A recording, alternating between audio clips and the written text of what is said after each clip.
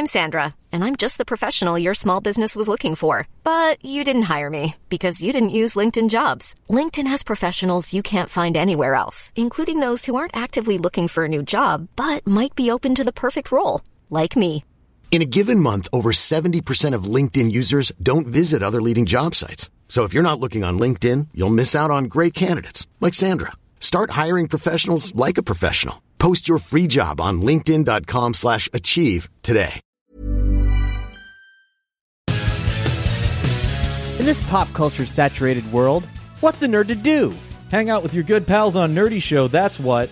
Our flagship podcast is a weekly celebration of the multifaceted D20 that is the modern nerd. When we're not devising horrors that combine VR and spiders or taste testing weird food, we're discussing the latest geek happenings, Digging into our deepest nerd niches, or interviewing a celebrity or two.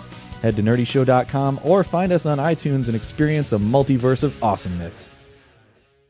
The following program is presented by The Nerdy Show Network, geeky programming for all nerds and otaku across the multiverse. All Nerdy Show programming is made possible by A Comic Shop, Orlando's #1 comic shop and nerd destination, and with the generous support of listeners like you. To learn how you can support this and other fine geek programming, visit nerdyshow.com.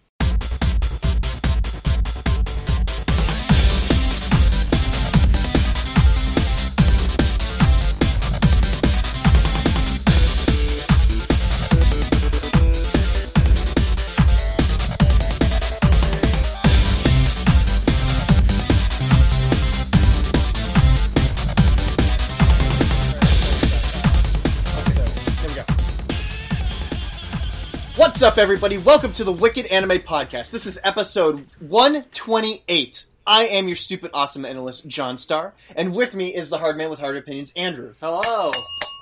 And News Punch. I get control of the bell, so yeah, I did that. But that was she a thing I is just a did. strong, independent bell, and you do not control her.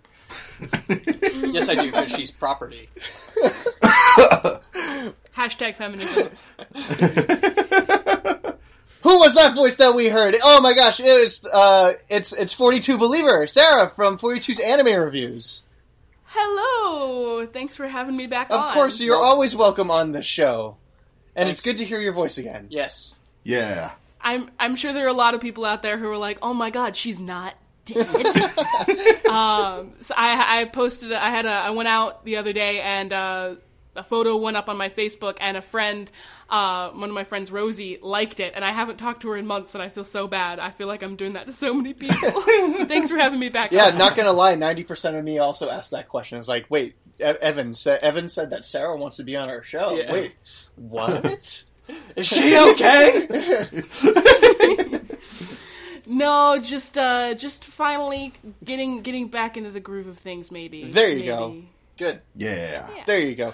And with us, as always, is Evan, King Baby Duck Evan of the Boston Bastard Brigade and Wicked Anime.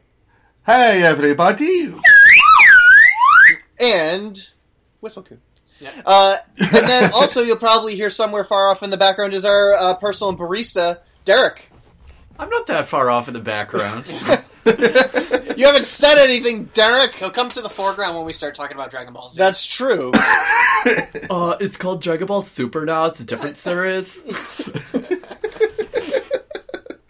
Hey, do we actually want to start with that? Here, ring the news bell officially. It is time to talk about some news, which there's one very important piece of news that had just surfaced not too long ago, which involves Dragon Ball Super. And Akira Toriyama losing his mind. Yeah. Oh, no. Has he gone crazy? Officially? The news articles say yes. Yeah, people have been wondering that for a very long time, and I think that we finally have a very official answer with his explanation of how Super Saiyans get their Super Saiyan powers. Because if there's one thing you like to learn about magic, mystical things about in the universe, it's explaining them with science. Yeah, explaining them scientifically. And thank you, Dr. Strange.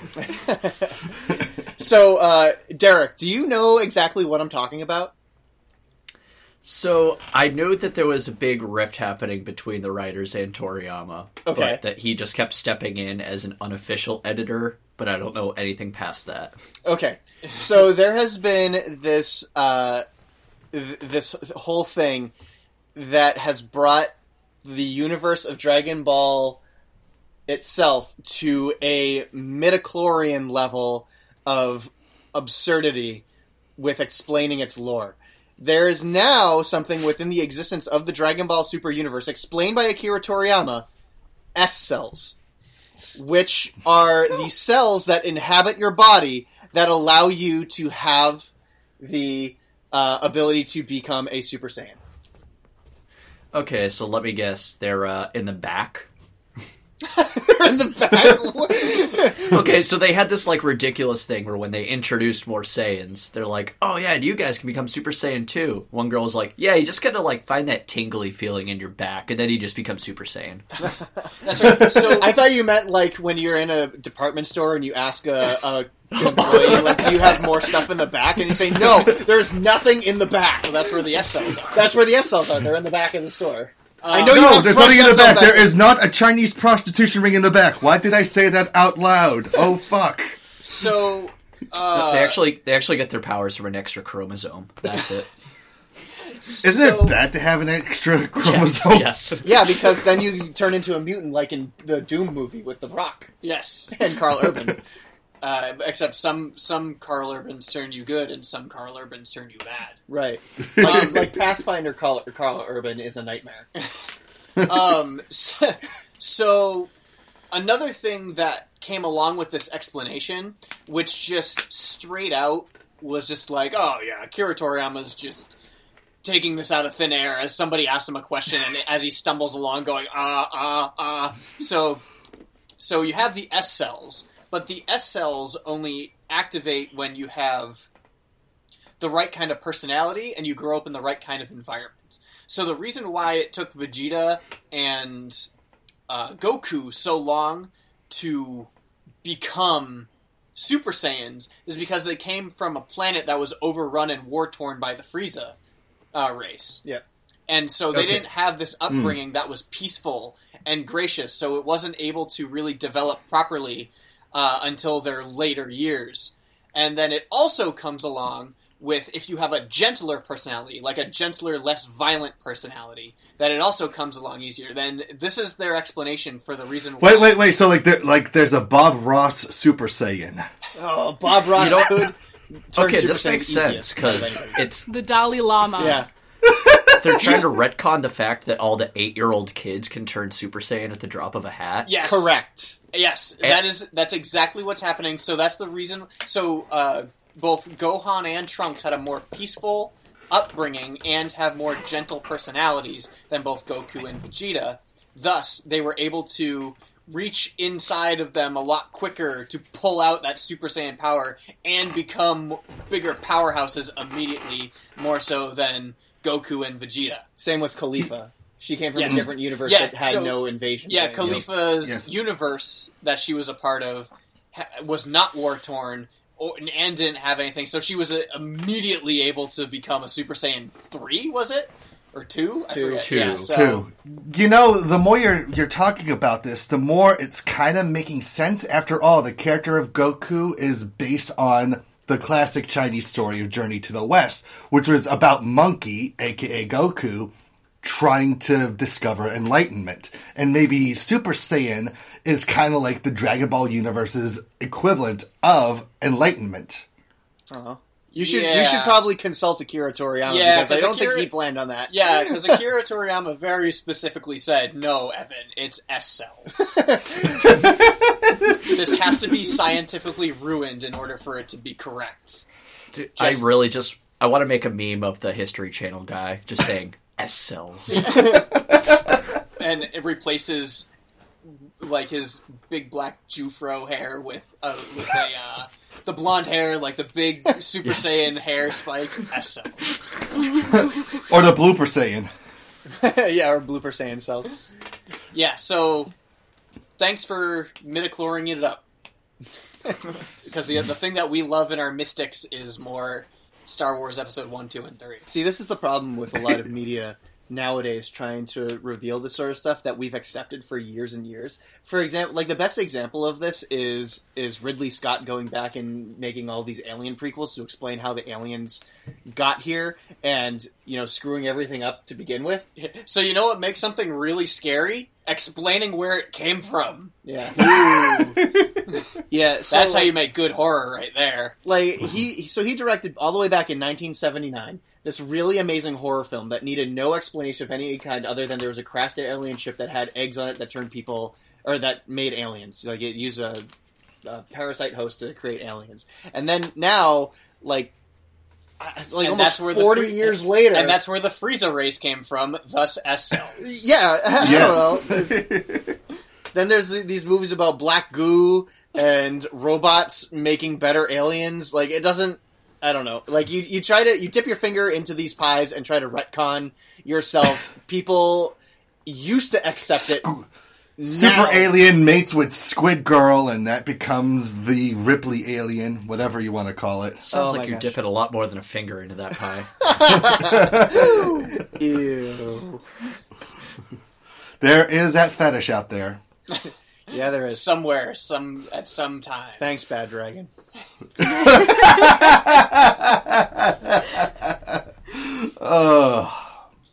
So, that's where we are at for starters.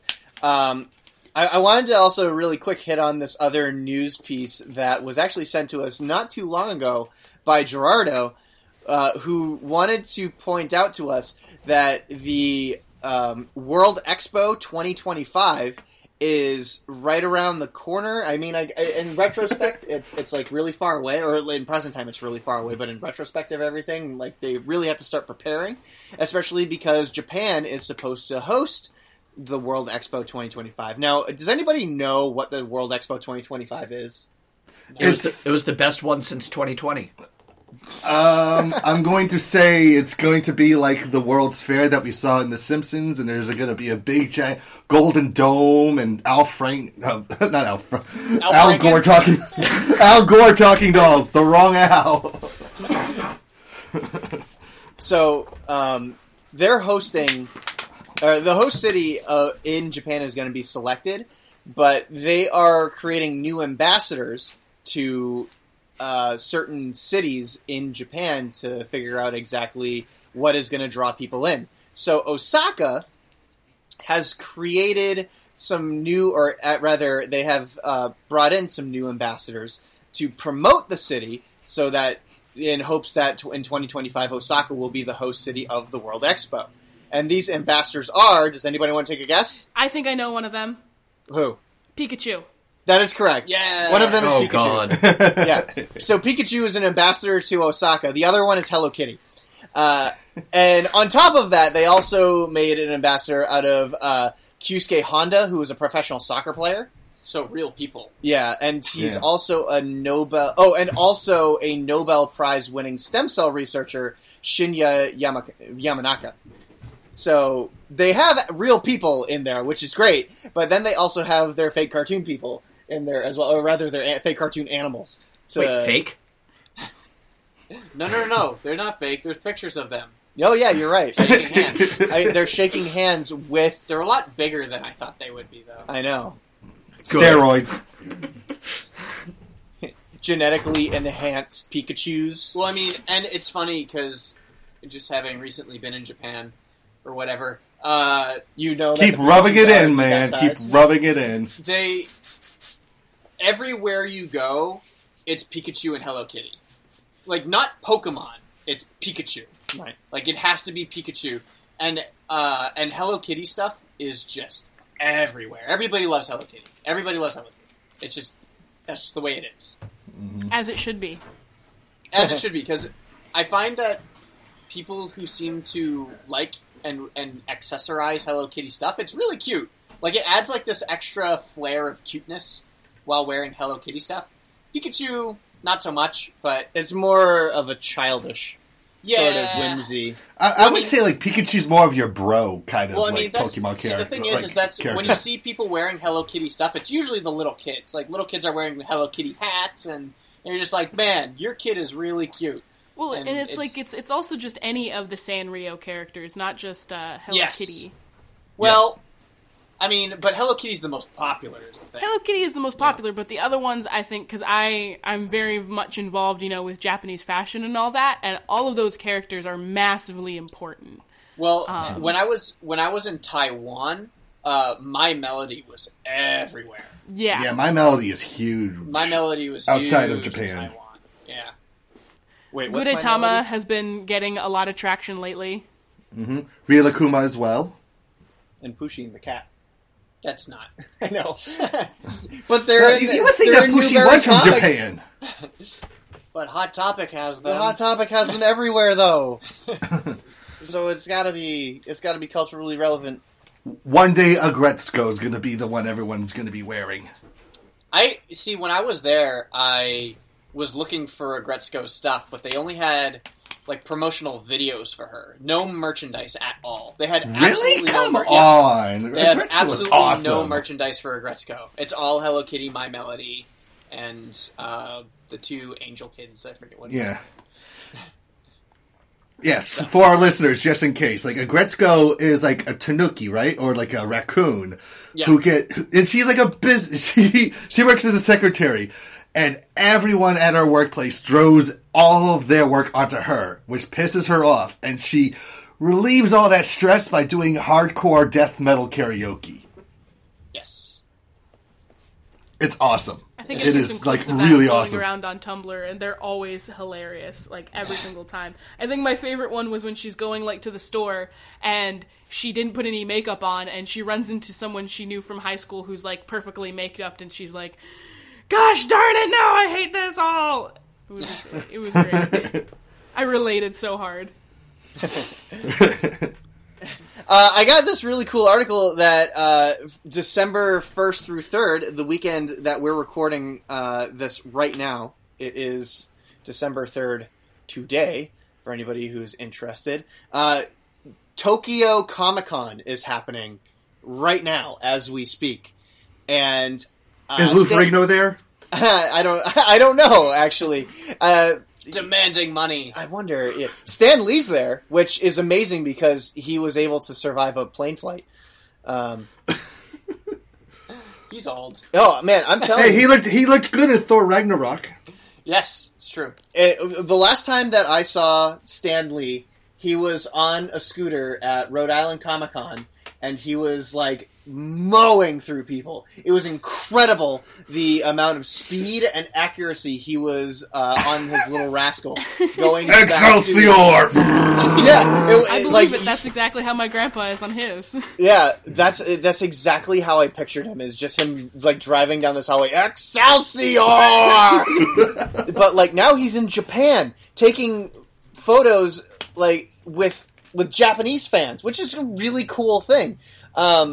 Just recently, I think there was a J-List update people asking, hey, because people like anime over in the US, do people like comic books over in Japan? And the answer is absolutely yes. Yeah, when I was... Otherwise, we wouldn't be getting this Ninja Batman movie next year. Well, dude, that's awesome. When I was in Japan, I went to Mandarake, and they have, a Mandarake bookstore.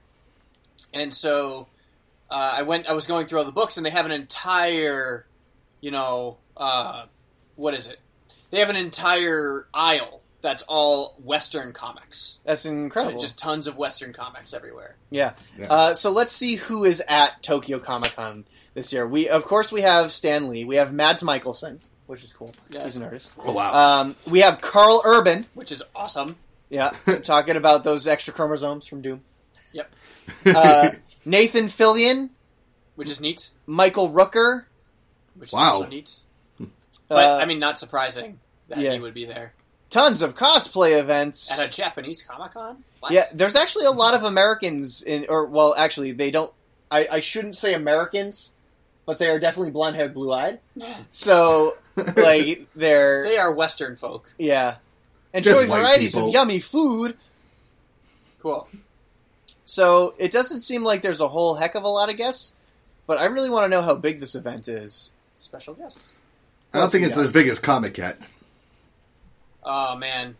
I want to go. Probably not. Yeah, it's okay. So those guests that I told you are the only ones that are there. Steve Wozniak is also there as well. Who I let's see, he's the designer of the Apple I microcomputer and the Apple II. So I don't care.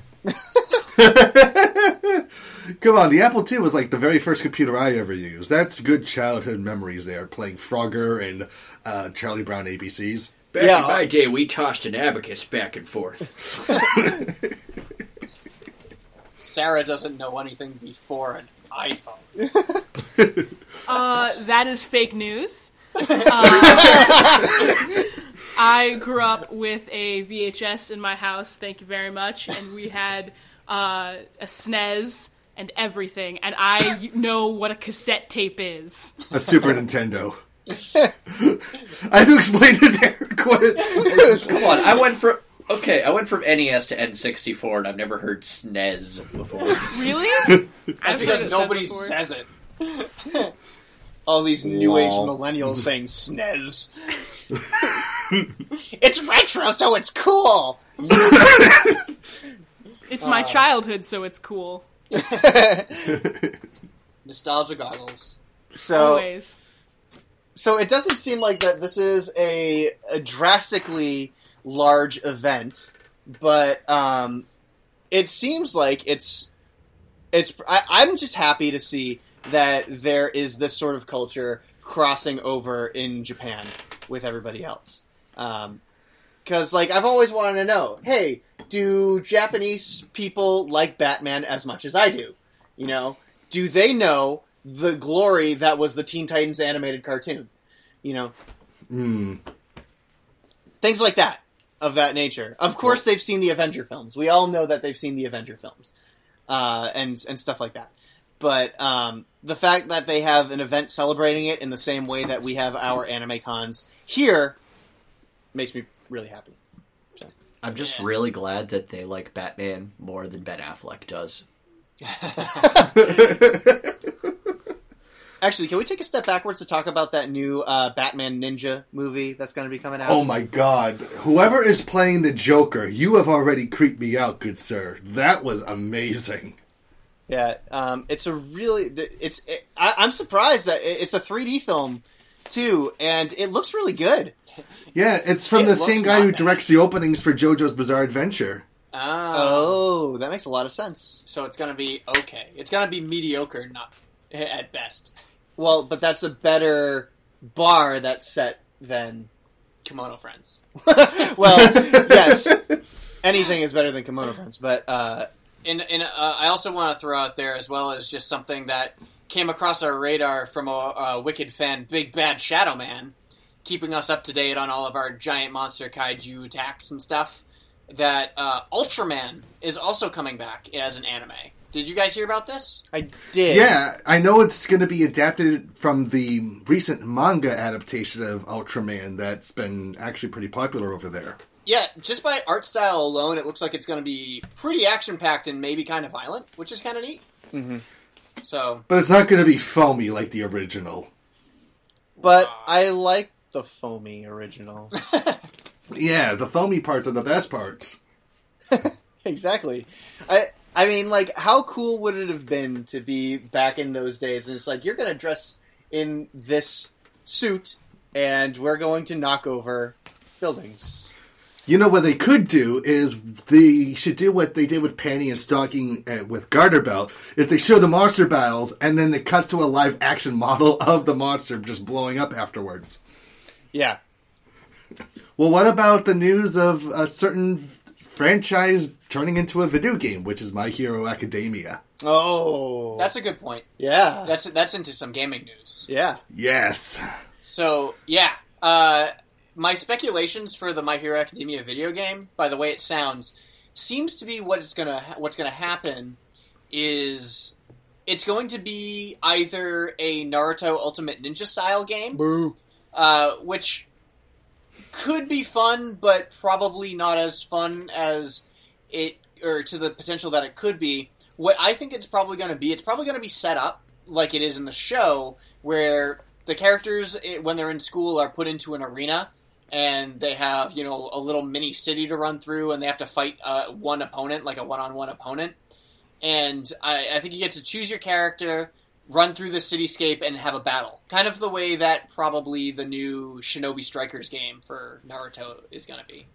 But no character. I'm hoping we can get something along the lines of like a tournament arc sort of setup too, like kind of like take the element of what they're doing with Dragon Ball Fighter Z and put it into My Hero Like in Academia. Dragon Ball Super, where it takes them 30 seconds an episode? Yes! Oh my god. It's like they know it's a joke and they announce how much time is left at the tournament. So, I am hoping, like Evan, you mentioned Dragon Ball Fighter Z, which would be incredible. Like, that would be my ultimate fighting game. If it was an actual fighting game for My Hero Academia, that would be awesome. I don't think it's going to be a fighting game. I would even accept Marvel vs. Capcom 3. No. You know what? I would also accept Smash Brothers styled. I would like Smash Brothers style too. That would be a lot of fun. Considering that one of the things you mentioned is that they have destroyable stages. Right. So it could be a brawler of sorts, or fighter brawler, and whatever then you want to and call then it. it would be really fun to have teams with that as well, because they do that a lot in the show, where they have to team up and fight something. That's what I mean. Like a character switch out system, or a tag team, or a co-op. Maybe it'll be a party game. Maybe it'll be a Mario Party game. I want a team of Mineta clones. Yeah, just roll the dice, Deku, and then you can go to space, and then you play party games with Kacha.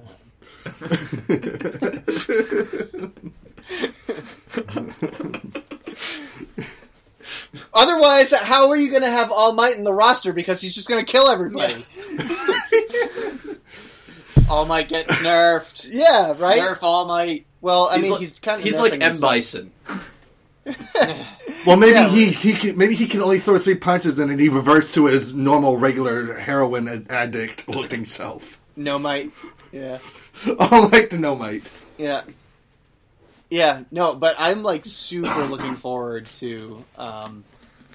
This has been an awesome year for like upcoming anime-based video games, because we've got this Fighter Z, we got Little Witch Academia, you've got 7 Deadly Sins, you've got the One Piece VR game for PlayStation VR that's coming out. It's actually gotten really good when it comes to anime-based video games. Well, yeah. I mean, the market altogether has gone up. It's on the up and up. Just I was doing some and then Christmas Fist of shopping. the North Star too. I forgot about that from the Yakuza developers. I was just in Best Buy the other day doing some Christmas shopping, and their increasingly shrinking anime section is not shrinking as much as it used to, and you can even find anime films mixed in with regular films. Like, I found Your Name on the shelf in the new releases. And the thing of it is that the shows that used to cost $60 maybe 2 years ago are now down to like $43 to... Like, you can buy all of Cowboy Bebop for $30 now. You can buy Tagashi Kashi, the entire first season, for $43. Even My Hero Academia is like $40. Progress. Which is... Yeah, it's a step in the right direction. That's a really decent price for some releases of anime. Remember, we're from a generation where we had to buy it on VHS, and it was $20 for 2 episodes. Or they sold the entire DVD box set for $200. Yeah, that as well. I remember. Oh my god, the Trigun being what was it, $300 for 26 episodes. And now what is it? $25. I have all of Blood Plus. All 52 episodes of Blood Plus I got for $200. Yeah. I'm sure that I bought Holic as they came out in individual pieces somewhere around that same price too. But yeah, I was just happy to see that. So, I'm not surprised that they're marketing video games directly to us now. I think that that's something that we're going to see more of. We are, but we have one more obligation to a fan of ours, Scott. He actually sent us a couple things. We'll say one now and one in fan service. Sure. The one that he wanted us to talk about on the show before we move on to what we're watching was a piece of strange news. Piece of strange news that has to do with Twitter And has anybody ever heard of the phenomenon that happens in Japan called the Balls Festival? The what? It's called the Balls Festival. Balls. No, not balls. Balls. Balls. So, like false, but with a B. Yes. Balls. Balls. It's the truer balls test. Is this like balsamic vinegar festival? Kind of. Drewer balls. So, whenever they play on TV, Castle in the Sky from Studio Ghibli, there's a phenomenon that happens in Japan, especially Japanese Twitter, called the Balls Festival. Because if anybody has seen Castle in the Sky, spoilers, at the end of the movie, the spell that they need to cast in order to destroy the evil land or whatever, I don't know, I haven't seen the film, but I got it. They use the spell that they use, the two children say, Balls! And then the spell casts. Well, apparently this is a huge meme in Japan, and it's actually the most popular thing that happens on Twitter at the same time. It's called the Balls Festival. Simultaneously, all at the same time, everybody and their grandma tweets Balls on Twitter, and it creates about probably, let me see if I can find the statistics in the article, like 11,000 tweets per second. So, the only thing that was second behind this was... Oh boy, okay, yeah, so the Balls Festival in the year 2016 was 345,000 tweets per minute. So, Castle in the Sky in 2013, its most was 143,000 tweets per second. Of just everybody, tweeting the word balls on TV. So the only thing that was ever behind this was when Beyonce had announced that she was pregnant on Twitter. And that only got up to 8,800 tweets per second. So it's not even close to Anime is bigger than Beyonce. Yeah. She might be Beyonce, but she doesn't have balls. Exactly, right? So, it's just this weird phenomenon. They even have a countdown timer. Now, like, you can find websites to where there's a countdown timer to the moment in the movie where the characters say, balls! And everybody crashes the internet. Yeah, everybody in collective Japan turns into a 12-year-old. So... That's exciting. It's made national news before. I love the things that the internet makes possible. Exactly. This is what the internet was created for, right? I also hate the things that the internet makes possible, but that's a different story. Yeah. Are we referencing Rurouni Kenshin again? Well, yes. Yes. So there's the Balls Festival. Happy Balls Festival, everybody. Thank you, Scott. All right, let's move on to what we're watching. And Andrew, so let's start with you, because you've been talking about a lot of... or you've been watching a lot. So since coming back, I've been watching a whole lot of stuff. Mainly, I've been trying to keep up with good shows, which is... And I also have to finish my old shows from the last season, because I didn't get to watch them while I was there. I've barely been keeping up with good shows. There's so many. I mean, I've been watching, MMO Junkie, and I've been watching Food Wars, but I can't seem to stay away from the trash shows that I absolutely hate. So this season of anime has really published and output a lot of shows that are just really, really awful and really terrible. And I don't know what's been happening in Japan lately, but I think you know whose fault I think it is? It's light novels. It's the light novels' fault. So light novel authors have been writing a whole bunch of trash, and people have been buying a whole lot of trash. It's like Call of Duty. It's like how they make Call of Duty every year. And basically, anime productions have been making a lot of trash animes.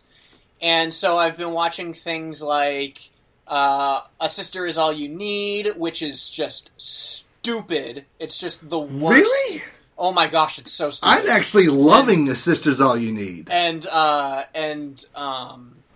Showbitch is just dumb. Like, oh my gosh, these shows are just awful. But I can't just not watch them. Like, for some reason, they just end up in front of my face while I'm watching these shows, and I'm just like, man, like, this is terrible. But I'm on episode 6 or something, you know, and holy crap, like, what is happening to the anime industry, and, like, releasing all these terrible shows that just don't really contribute anything to, like, the greater society. Just like, whew! I guess I really enjoy Blend S, even though it's just kind of a moe blob. It's still kind of good as far as its humor goes. I really, really enjoy its humor. Yeah. And the characters are cute, but that's kind of why they exist, is to be cute. And I kind of have a problem with that because they're not really deeper than that, but I still like it because it's funny. You know, it's meant to be a funny show, a comedy, and so it is. Other than that, yeah, I've been keeping up with Food Wars and watching MMO Junkie, which I really enjoy. Because even though it's kind of going like this weird romancy route that I didn't really expect it to go, it's still pretty entertaining. If I've been watching anything worse than those, then I've completely erased it out of my mind, I guess. But that's what I've been finding I've been having time for. I still have to finish things like Sakura Quest and Gamers and Centaur's Life, but I just can't find the strength to go back and finish them. Like, I guess I need to use a half hour of my time. Well, it could be worse. You could be watching American reality television. Yeah. Jersey Shore's coming back. Yeah, Jersey Shore is with coming a back, new yes. cast. Yeah, woo! That was my trash TV back in college. I love that show. I hated it, but I love it at the same time. I'm finding that the shows that are coming out now are the shows that when we used to defend anime back in the day, because everybody was just like, man, anime is this, or man, anime is nothing but panty shots and porn, and we're just like, nah, man, you're watching the wrong anime.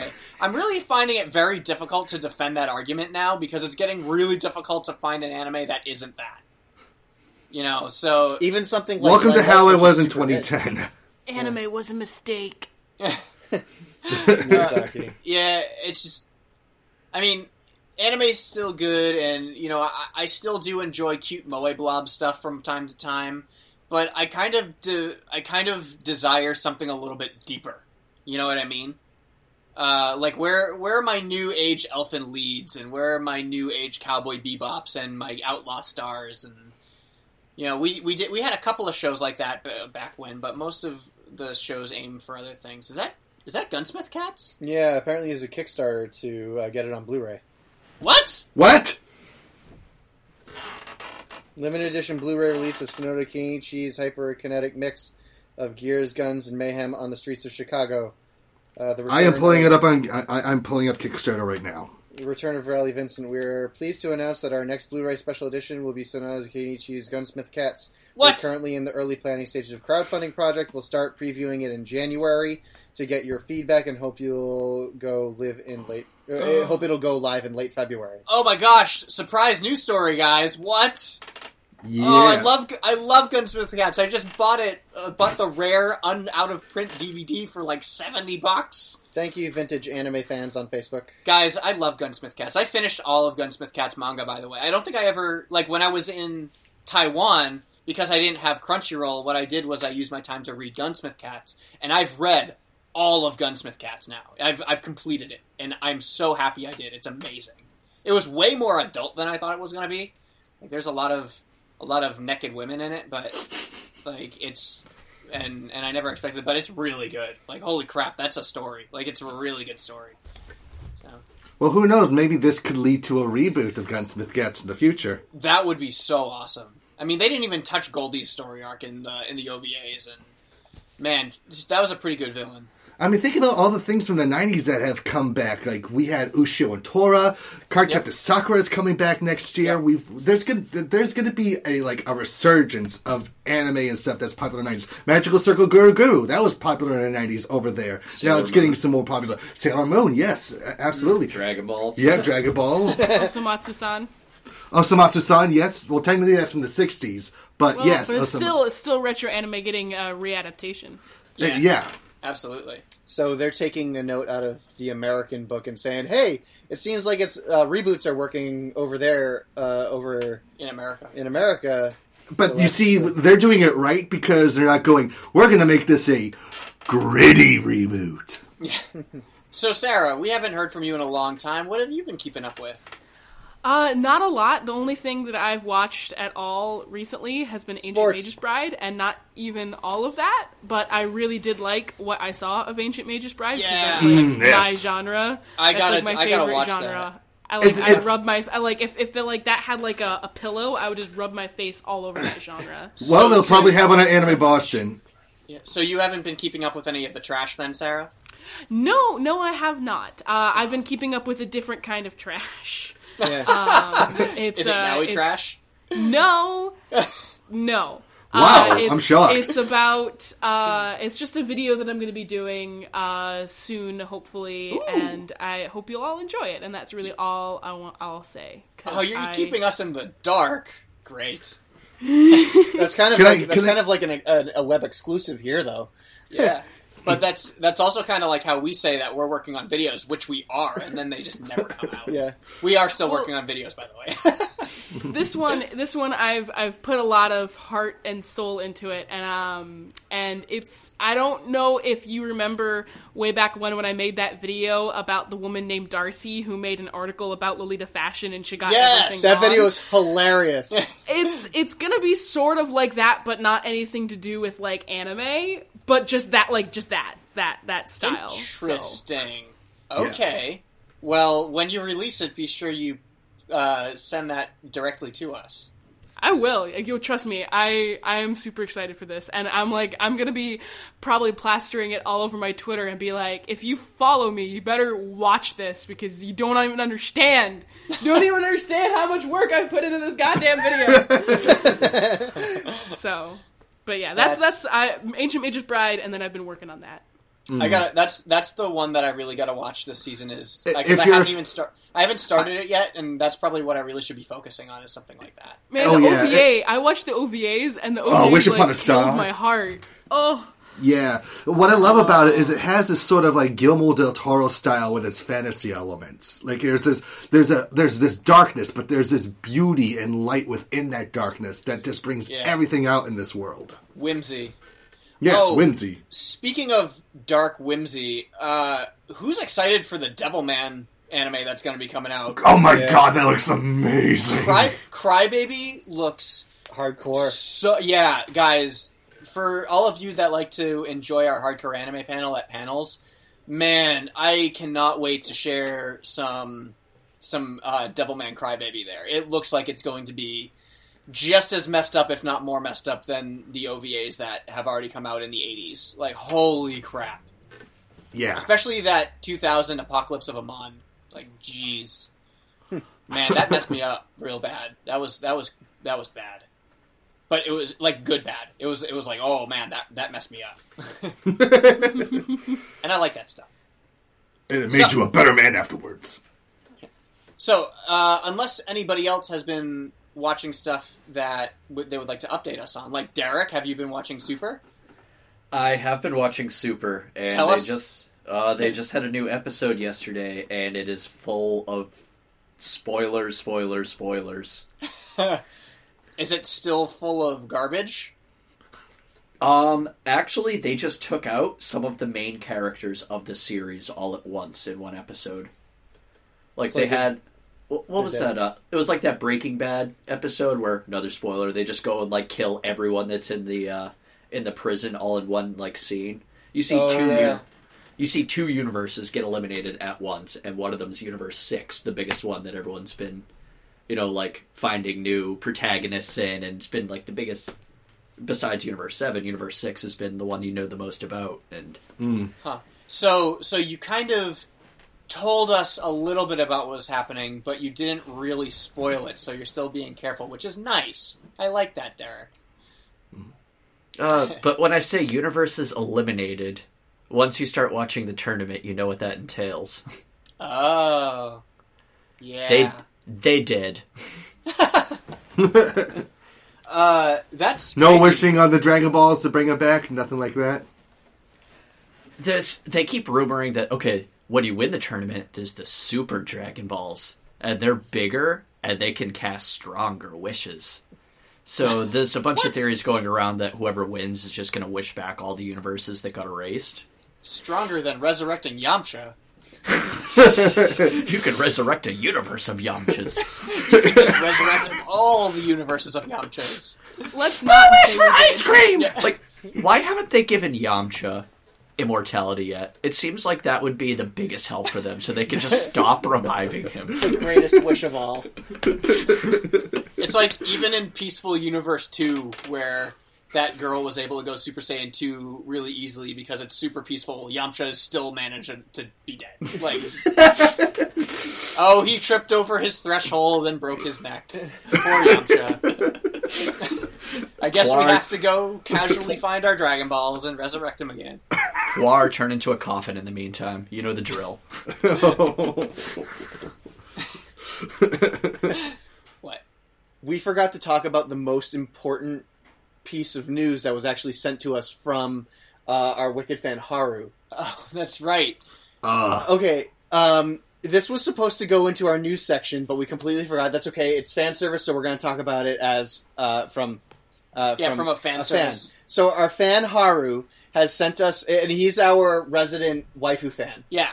Who came across us for our waifu panel. Yeah, for My Waifu's Not Weird, we've been talking with Haru, and he sends us cool stuff. This is too good to pass up. So, there is a tech development company that's based in Akihabara. They're called Gatebox. And they are offering a service to any of their employees. They will offer family health benefits and insurance policies for anybody who has a 2D waifu. And they can claim family health benefits for people who have 2D waifus. And they have the paperwork for it, you can fill it out, and they will give you life insurance for it. And all sorts of health insurance and everything like that. It is legal. Does anybody want to react to this? I'm trying to think, because I know I was giving you that story about this Japanese company that's giving people 6 days of paid vacation to make up for those that don't smoke. But this is like... How do you claim your waifu? How do you claim that you're the only person that has said waifu? And so on and so forth. Let's see. Gatebox would also like to know how you and your anime crush became acquainted, how you became a couple, where you proposed, your happiest memory together, and whether the bride will keep her maiden name or adopting her husband's surname. You know what? This is reminding me of like when we played that game Slash, Romance Without Boundaries. Like, you can create your ship, only one of the cards is you. So Gatebox will give you a marriage certificate through the mail, and it will, let's see, if hired, will receive an additional $45 or 5,000 yen per month as a stipend to support their married life. Wow. Where's the money going? Like, how is this a business model? I don't know. Yeah, I'm not really sure. Yeah. I feel like the Japanese government should step in and be like, "Hey guys, this isn't really going to help our overall fertility problem. Really not. Probably shouldn't encourage or incentivize this kind of behavior." Yes, I will, however, say that Okinawa has no fertility problems. There are kids and couples everywhere in Okinawa. That's good to know. Yeah, it's good to know. Let's see. Gatebox especially states that these benefits are only available to applicants with non-human spouses. Hand-drawn anime, 3D animation, video games, and costume characters are all allowable. See, furthermore, while the harem genre continues to be one of the most popular in anime applicants, who must use their real names are not allowed to submit multiple marriage registration forms with different partners. Oh, so they have standards. It's no problem. Yeah. Oh, and the company progressively honors same-sex marriages as well as the interspecies ones. Oh, goody. So marrying elves, beast girls, and other non-human characters are completely fine. This is so fascinating. So if your waifu is from Monster Musume, you're gonna be okay. As I said earlier, #feminism. I finally get to marry Zelda because Link's not doing a damn thing about it. Yeah. Cool. So that was actually a good Thank you, Haru. Yes, thank you, Haru. That was good. That was good. So, okay. So, unless we don't have anything really new to update for what we're watching, like, is anybody watching anything super eclectic that they want to talk about? Or can we move on? Just want to say that I've been very, very impressed with the show Girls Last Tour. I know I've read a review about this like last week, but the past couple episodes of Girls Last Tour, which is about just two girls that are just traveling through a post-apocalyptic world where they just seem like they're the only human beings left, save for maybe one or two others. Just its overall presentation, its overall tone, and the way that these characters seem to evolve despite the fact that they're just shooting the shit back and forth. It's brilliant. It's like what... I feel like it's like raising the standards of what the Iyashikei genre should be. Well, Iceman has gotten us the couple months of anime strike, so we'll get to watch that eventually, too. Yeah. Thank you, Yes. Iceman. Thank you, Iceman! That was so cool. Great. I watched hair extensions. You watch... I'm sorry? Do you guys know what hair extensions is? Well, I know what hair extensions are, but I don't know what it is. There's a Japanese horror movie called Hair Extensions. Really? Oh, please. Enlighten us. And so literally it's about this girl who produces hair extensions, and then the people who end up getting... Well, she produces hair. A guy turns them into hair extensions, and anyone who gets them put in, the hair attacks them. Oh, as it does. And I just thought it was right up your guys' alley, and I have a copy of it, so I'm gonna bring it to Anime Boston. Oh, awesome! Yay! Speaking of live-action Japanese stuff, there is a movie that's on VRV called, I believe it's Wet Girl in the Wind. It's pretty interesting. It's about a playwright who secludes himself from society, but there's this girl who keeps constantly like bugging him every single day. That's all I could really say about it without going into really filthy areas, because this is a film that kind of earns its NC-17 rating. Let's just say. I can say from the title alone, is this like a exploitation film from the 70s? Or? Well, the thing about it is the guy who directed it was trying to bring back this sort of, I forget the technical term for it, but it was one of the subgenres of the pink movies of the 70s and 80s, which is a sort of exploitation, be it violence or sex. And this was the one subgenre that was more focused on the sex aspect. You're kidding. Sexploitation. Yeah. Yeah. I agree with bringing Grindhouse back, but bringing Sexploitation back just seems a little over the top. That was passing the time before you could get free things on the internet, so I don't think we need that anymore. Well, look, at least it kind of, you see, it kind of passes off more as an art house movie because it has a decent plot to it and some funny things in there. You know, as you do with releasing pornography in mainstream media, you just go, it's art house. Yeah. It's fine. And then you're just like, no. That's cool.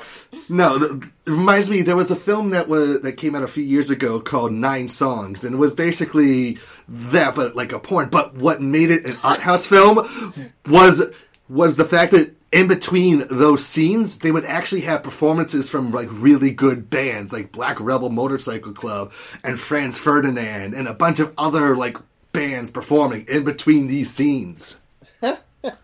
Did they tell the musicians what Yep. they were being a part of? They're like, Yeah, it was from Michael Winterbottom, the guy who directed 24-Hour Party People and Tristram Shandy, A Cock and Bull Story. I don't know what any of those are. We'll have to have a viewing party sometime at your house, Evan. That's what we'll do. So, all right, then let's. I guess let's continue grilling Andrew about Japan questions. Yeah. Do you want to kick us off, Andrew? Do you have something that you want to talk about? I do. So, I have a. So when I was in Japan, just to catch some people up who may not have heard the last episode, when I went to Tokyo after my 2-month filmmaking expose, and when I first arrived, I arrived, at Narita Airport, as you do, and then I took the express train that is right in. It's called the Skyliner. It's a Skyliner express train that you have to buy a special ticket for.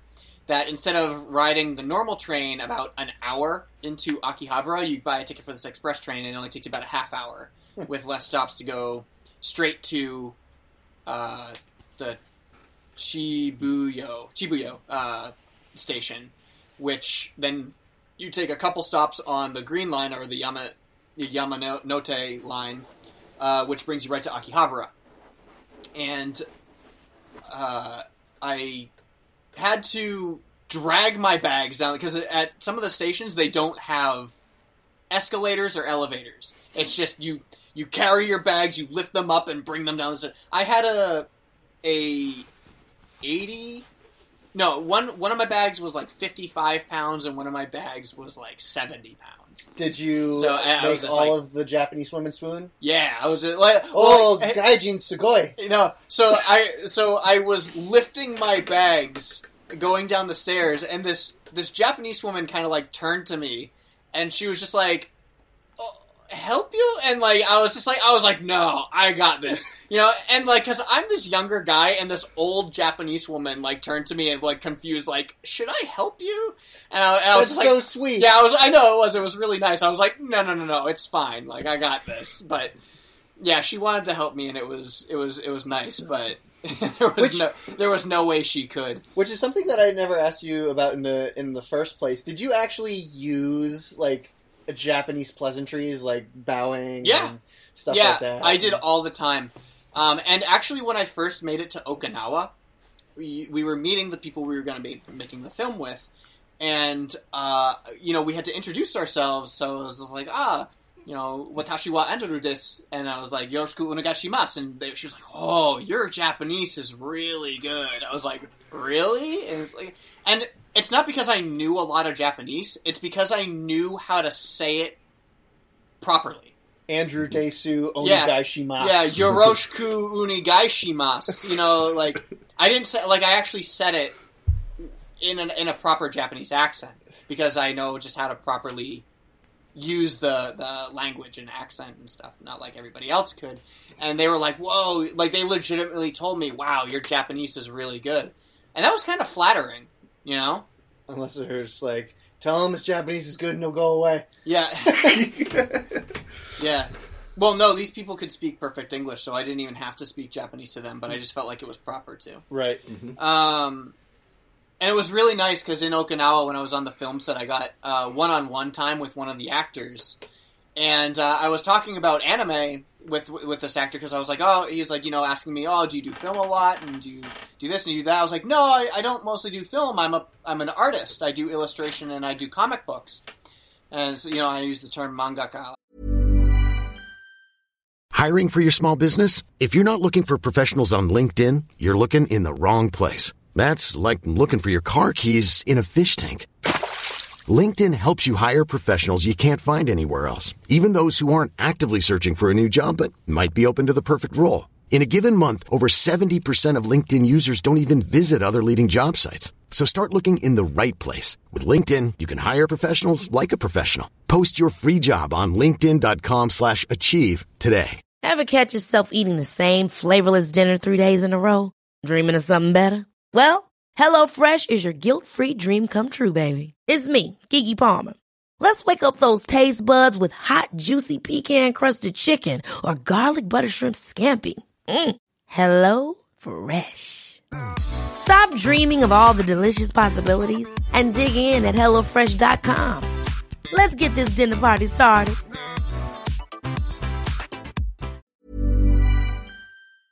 I'm a mangaka, and he was like, wow, that's great. Like, I love One Piece. I was like, yeah, One Piece is really cool. Like, what else do you like? And I was like, oh, I love Naruto. Do you like Naruto? He's like, yeah, I watched a little bit of Naruto. And then I was like, I like the manly stuff and the older stuff. Do you like Fist of the North Star? And he goes, oh, I love Fist of the North Star. And we became best friends.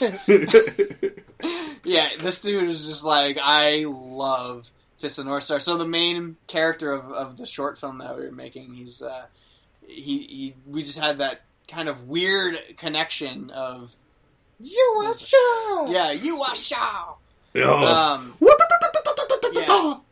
So that was neat. I got to meet a lot of really cool people that I got to speak a little bit of Japanese to because I only know a little bit of Japanese. Some people I would go up to them with a salutation, sumimasen, and then say a phrase in Japanese asking them something, and respond to them with hi or ie. And they would start speaking to me in Japanese, and I was like, oh, no, eigo desu. And because they would, and they just would assume that I actually could speak Japanese really well because of my very little Japanese that I could speak. So that was cool. But I know that I don't know what you told them about my trip because I know I sent you some stuff. All the little stories. So I told them about the bat. You told them about the flying fox. I told them about Tommy Lee Jones. Yeah. And I told them about the gacha machine at the sushi restaurant, which was really cool. Yeah, that was cool. So did I tell them about Evan? Did we talk about that? The gacha machine at the sushi restaurant? Yeah, we talked about it on the podcast last week. We did. Okay, all right, just making sure. So a few other things that I had to talk about before I kind of open up on, hey, what did you do? Or, hey, did you do this while you were in Akihabara discussion? One of the things that I found was I found so many awesome shirts. I could buy... if I had the choice, I would come home with tons and tons of new clothes. But it was almost impossible to find something that would properly fit me, or even begin to know what the sizing proportions were without... Because all the clothing in Japan is non-refundable. You cannot bring it back. So, they had a shirt of Rao from Fist of the North Star, the scene where he dies, where he, stands there and freezes with his fist in the air, and he dies standing with his fist in the air. That was a shirt. And I wanted it. And they also had tons of Ranma 1/2 shirts. They had shampoo shirts. They had female Ranma shirts. Ranchan. Ranchan. And, it was so cool, guys. I could buy shirts for days. They had a Revy shirt from Black Lagoon.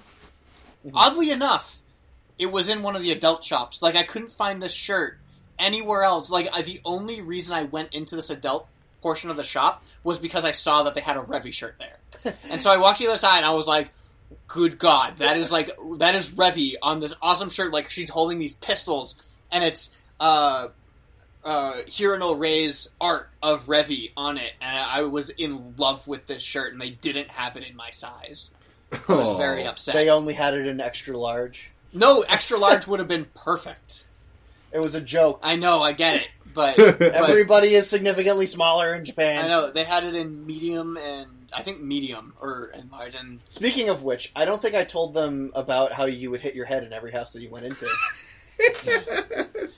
So the housing in Japan is significantly smaller. And I'm talking about apartments and old style, sliding door houses. I am too big for Japan. Every normal house in there, I had to walk with my head low. Because I would hit my head on the ceiling and the rafters if I stood up straight. I actually have pictures of me standing up straight, leaning my head against the rafters of the house. Yeah, some of the support beams. Yeah, and while I was on the film set, this is when I was in Okinawa, not in Tokyo, But when I was on the film set, if I was moving around really fast and I had to get things done really quickly in between setups, I would get up and stand, bam, just like smash my head off the ceiling. So that was great. So you felt like Gandalf in Bilbo Baggins' house. Yeah! I was, in fact, a wizard in Japan. That is so true. Hello, little Toshi. Would you like to go on a little adventure? So that was cool. So, yeah, my buy and close adventure was very cool to see, but very disappointing because I couldn't buy. However, I did almost buy the most ridiculous purchase ever. When I was in another shop in Akihabara, there was the store where I found all those shirts. They had ties, but not just any ties. It was those special ties that have a little anime character at the bottom of it. Why didn't you get me one, Andrew? No!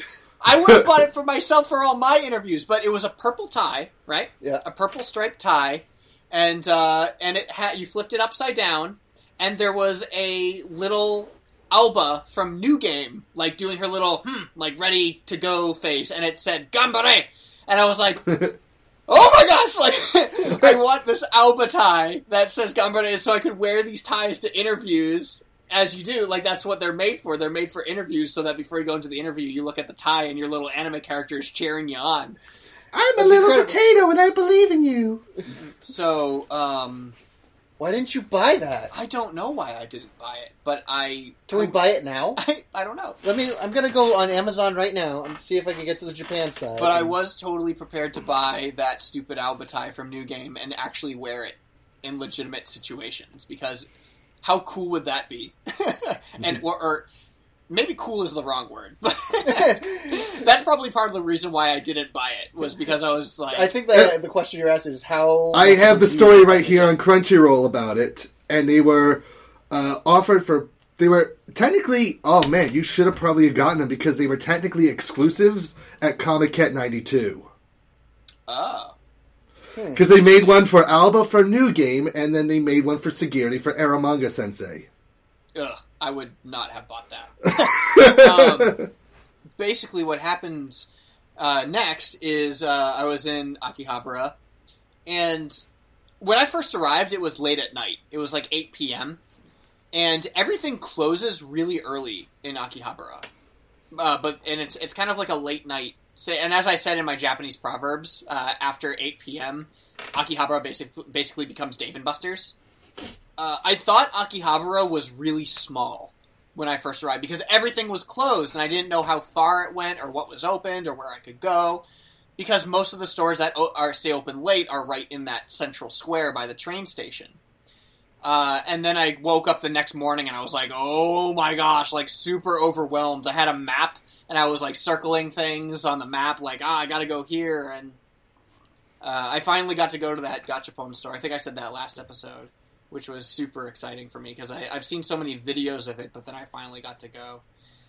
One of the things that I found was really funny was it doesn't matter if you can actually see a person up close or not. Even if they're way far away, you can tell when they're an American. Like, just by the way they walk. You can see the tops of their heads over the crowd? No. There's actually a photo of my grandpa when he and my grandma did their 40th anniversary trip around the world, of him in Japan, and like he's pretty tall, and there's just this crowd of Japanese people like surrounding him, and his head is like way above theirs. Hello, my little Japanese travelers. Would you like to go on the adventure? So they look like such strong hands, don't they? No, so even from a distance, like, you can tell just by the way the person is walking, oh, they're from America. Like, when we were in Okinawa, there's a lot of Americans in Okinawa because of the military base. And so we were leaving the mall in Okinawa, and this car just whips through the parking lot and parks into a parking space really aggressively. And then this dude kind of like ducks and stands up and gets out of the car. And just by the way he was moving, I was like, that's an American right there. Like, I couldn't even see his face or his ethnicity, whether he was white or not. And I just like could see from I was like, wow, that guy is definitely an American. It's pretty funny. Are you sure he was an American or he wasn't European? He was an American. He was totally an American. Why? Because he was fat? No, he was. Was he walking like a cowboy? Yeah. He got out of the car. He said, "Howdy, y'all!" He started shooting his pistols. Pew, pew, pew, pew. It's like boats, jeans, trucks. Budweiser. Budweiser. It'd be like the guy from Abenobashi. Fucking cowboy, cowgirl. How the fuck are you doing? So, I also got to experience the Mario Kart go-karts in Akihabara. Say what? Like the tour things? Yeah. So not me personally. I didn't like go on a tour. Right. But you got run over by one. But when I was in Akihabara, I was just out walking the sidewalks, and all of a sudden you just see the go-karts whipping by the Mario, and some people are dressed as Mario. It's crazy. It was really cool. I'd never seen anything like it. What if you had thrown like a stuffed red shell at them? I'm the best. So that was a unique experience. Wow. Oh, and finally, just before I say, or before we say anything more, I was there in Akihabara, Electronic Worlds, when the iPhone X was released. You actually mentioned this briefly before we ended our last podcast. Did I? But go ahead. So, this was the day that I went to Nakano Broadway. So, I took the train to Nakano, and then late at night, it was probably around 6 o'clock or so, maybe even later than that, maybe it was around 8 o'clock, that I jumped back on the train, went back to Akihabara, and exited Akihabara Station, and just saw this ocean of businessmen. Just suits and ties everywhere. Like, I've never seen streets so full of people in suits and just staring in one direction at this electronic hub, waiting for the iPhone X. I didn't know what it was at first, but then I was like, oh, I know what this is, because they've been advertising it all over Akihabara for the majority of my time there. Well, this was the day that the iPhone X actually came out. So, man, it was impressive. I actually have pictures of this that I unfortunately can't send you guys right now. But This is exactly where we left off in the last episode, so this is kind of like last time on the Wicked Anime Podcast. Andrew was talking about Akihabara and his adventures with the Greek man. Yeah. Are you sure that those businessmen weren't there for a World Order video shoot? Either World Order... They did just release a new video. Yeah, World Order tryouts, or they were there as World Order for a flash mob. So, that's all I really have on the top of my head, and I can't really just go ahead and talk about random things, because then I don't think anything will really get done. So I kind of want to have you guys ask me questions about stuff that I could have done. And like, did I do this, or how was this, or what was this? So, make it interesting. Go ahead. Derek, you're smirking like right now. What are you thinking of? So I done heard about these vending machines they got out there. And you meant... No, sorry, I was laughing when you were mentioning that clothing was not able to be returned, so I was thinking, like, what about all of these used clothing things that they have out there now? Well, we did discuss in the last episode that the used panty vending machines actually do exist. Yes, they are in fact a real thing, and they mostly only exist in adult shops, but I did in fact find one that was not in an adult shop. But it wasn't really a used panty, it was just panties in a vending machine. They had these things out there, so I found, when I was in Nakano Broadway, I found this little hallway outlet that was just filled with gachapones. And every time I saw gachapones, I was like, oh, sweet, I'm going to go check out the gachapones. Just because they make perfect souvenirs, and they're really easy to get. Well, at the end of these gachapon machines was this cluster of 5 or 6 blacked out 18-plus mystery vending machines.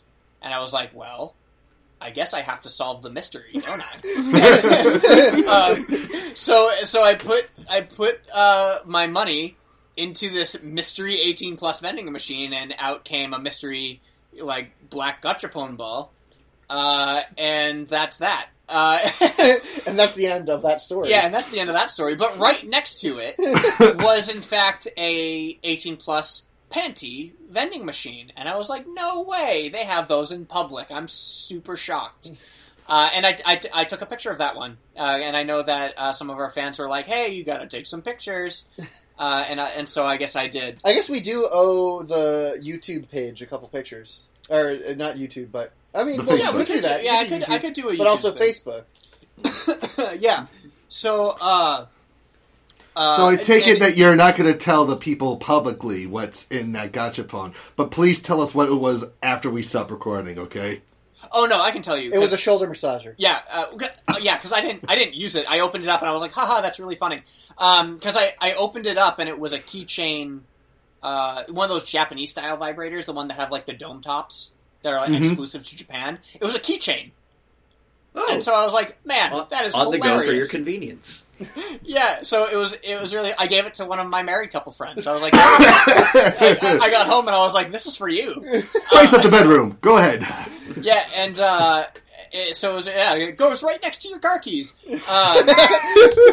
Yeah, it was really funny. I had a really good laugh from it.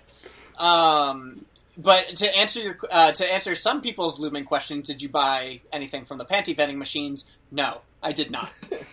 And that's not even like a, if I did, I wouldn't tell you. No, I did not buy them. And like that, you lost half of your listenership. Yeah. So, you disappoint me. I put my money in and nothing came out of the machine. It's not my fault. I find your lack of weeaboo disturbing. One of the things I also found was in front of one of the adult shops that I walked by was a vending machine that said DVDs. Huh. It was a DVD vending machine. And it was another like mystery random vending machine, which I also did not buy from. So right. Like, well, that's the thing, because you would have to be taking a big risk of what kind of DVD would be there. Well, see, and that's the thing too, is like, not that I'm one for going out crazy and buying adult DVDs. Like, that's a stupid waste of money. That's a dumb thing to do. Yeah, that's a dumb waste of money. Yeah, but, you just go on to Derpy and rip them up. The only reason I bought the one thing out of the 18-plus mystery vending machine was strictly because it said mystery, and I was just like, I have to know. I have to solve it. And I can almost guarantee you that it's not all those keychains. It's probably a whole bunch of stuff inside of there. That's why it's a mystery. Zoink, Scoob! You just get like a mystery novelty sex toy or something like that out of it. It's probably really hilarious. So that was my answer for that. Next question. Okay, so, because, I'm so into Japanese fashion, and there's been actually a lot of articles, not a lot of them, but a decent number of articles coming out about how a lot of fashion in Japan, like, people don't go out as often dressed up because tourists know that you do that and want to take photos, so people are scared to do that. And I was just wondering if you noticed anybody in, like, J fashion at all or anything like that. That's a really good question. Oh, man, you stole my question, Sarah. And my answer is yes, there were. There were tons of people in J fashion. And, like visual K? I didn't see many visual K, but I did see Lolitas walking around, and I saw people wearing, anime themed things like. Was there anybody cosplaying? Bags? Yeah, there were some people cosplaying, and actually a lot of them were Westerners. Like a lot of female Westerners were in cosplay sometimes. Like I saw there was one Westerner girl who was dressed as a maid, just walking around Akihabara, and I was like, wow, that is really interesting. Mm-hmm. And she didn't work for a maid cafe, because they do have some maid cafes that hire Western people. Because you followed her. No, because she was in a store, and like you wouldn't, unless she was on her break, she just was there as a tourist, dressed in a maid uniform. Mm-hmm. And it wasn't really Lolita fashion, it was actually like maid stuff. It was interesting. I did see some Western Lolitas as well, though. But I know you're talking about Japanese people in J fashion, and yeah. Interestingly enough, when you go to the clothing stores, that was another reason. And now I just kind of want to touch on it. When I was going to the malls and stuff and looking at clothing, a lot of the clothing stores do not cater to men. a lot of the clothing stores have only women's fashions. Wow, really? So it was really difficult for me to go in and being like, this shirt is really cool. I would like to buy this shirt because it's a cool J fashion thing. Because all the stores were catered towards women. So, it's actually not really that much different than here because all we get is like ties and jeans. I would say that 1 in 6 stores were catered towards men. That doesn't seem so different from here. Yeah. Now, speaking of that, the way that people dress over there in Japan, was it like normal dress? Was it astronomically different than here? No, but I mean, there's kind of a cultural difference as far as fashion goes anyway. So you could tell that they were dressed in Japanese fashions, but casual Japanese fashions. Mm-hmm. You didn't have people walking around in tons of Visual Kei and tons of anime type stuff, but you did. There were people that had, you see those stereotypical otakus from time to time, where they're walking around with their backpacks and they have posters, with the posters sticking out, or they have tons of patches and pins. They love pins. There's pins everywhere. Like, I didn't buy any pins because I think that's just cheap merchandise. Like, I could make pins myself here if I wanted to. Why would I buy a $5 pin if I could just make it myself? Did you see anybody walking around with glasses that you couldn't see their eyes and they were just swirls? Megane. I did find... it's not really fashion, but I also did see people legitimately driving around in those cars that were fashioned towards one singular anime character. Really? Yes. In Taiwan, too. Oh! Yeah! Nikumobile. Surprise! No, there was one in Taiwan that I saw that was really cool, but there were a couple in Japan as well. When I was walking the back alley streets of where all the cool stores are in Akihabara. Like, there's cool stores on the main street of Akihabara, but all the back alley stores are the best. So, that's a fun tip, by the way. Make sure you go to the backs of Akihabara and not the main street. Just avoid anybody with tattoos. Well, I wanted to ask about... You did mention arcades in the last episode. We talked about that you didn't spend a lot of time in arcades. Yes. But there was a time that you did go to an arcade. Yes. And you played a game long enough that you gathered a crowd. Yes! Oh my gosh, yes. So, Jonathan and I played a game here in the States that, when it was imported from Japan, was called Point Blank. Are you guys familiar with this? Didn't they have this in Anime Boston a couple years back? No, they didn't. Think so. It's a light gun game, but it's a challenge-based light gun game, so you get like these really quick WarioWare style things, and based around the light gun stuff. And they look like, and the main characters look like Ernie and Bert. Yeah, dressed as African hunters. Yeah. So, you mean safari hunters? Safari hunters. Well, safaris are in Africa. So. Yeah. Maybe they hunt Africans. Yeah. Oh my gosh. Welcome to the 1880s, folks. So, Jonathan and I would sink quarters into Point Blank. Yeah. Play it for hours. Because this is probably still the best arcade game I've ever played.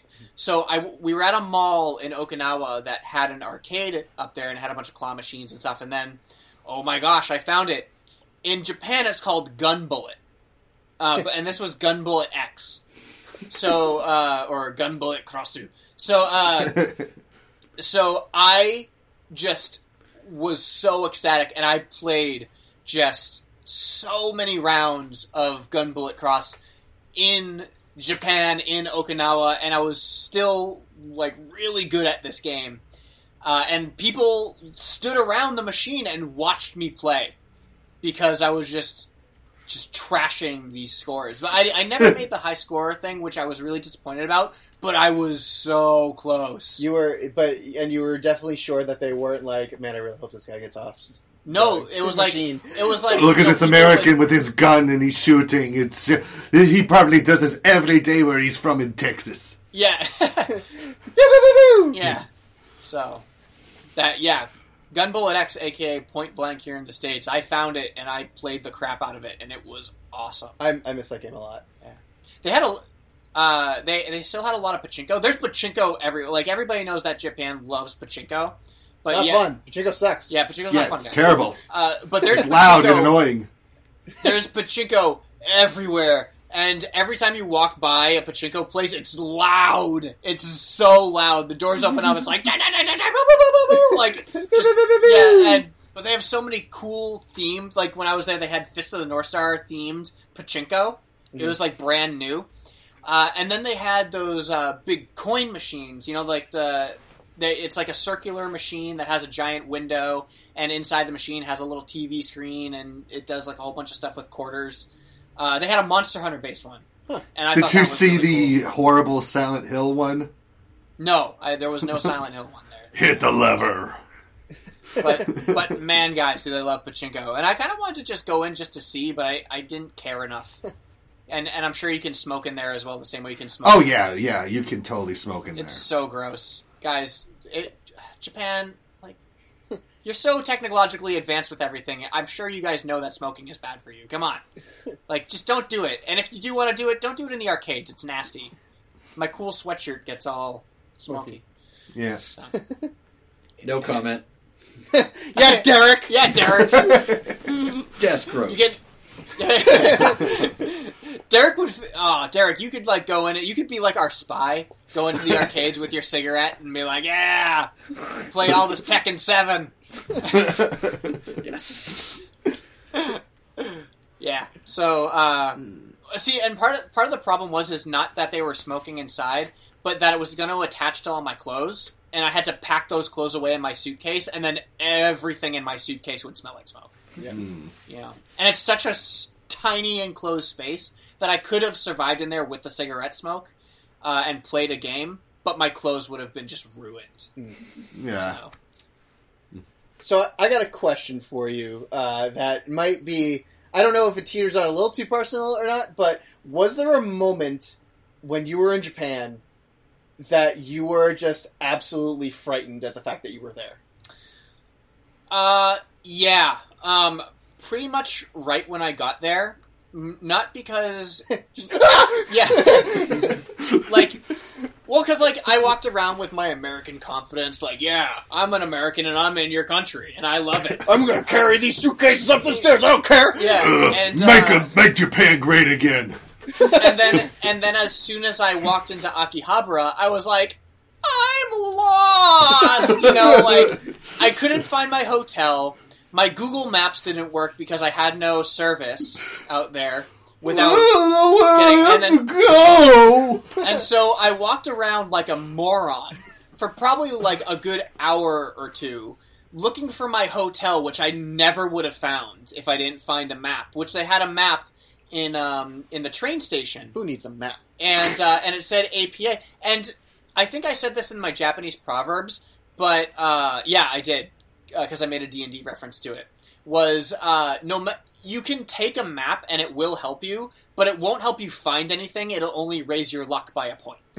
So, like, because... I don't think you said that one. Oh, because it tells you where things are, but when you get to that area, you still have to look for it. Yeah, because everything is just like a thin turkey slice. It just tells you the general area that thing is in. It doesn't tell you exactly where it is. So... I eventually found my hotel probably about an hour before they were going to cancel my reservation for being a no-show. So, that was lucky. But I would totally stay in my hotel again. I stayed in the APA Akihabara. Yeah. It's beautiful. It was good? Yeah, it was a 3-star hotel. They spoke English, and they gave me better service than they give us at the Marriott at Anime Boston. Wow, that's amazing. Yeah, and it was... So a Japanese 3-star is an American 5-star. Yeah, pretty much, right? And it was... Can't imagine what a 5-star Japanese hotel would be like. And it was just a tiny, tiny room. You know, the bed was wall-to-wall. The TV was looming over the bed.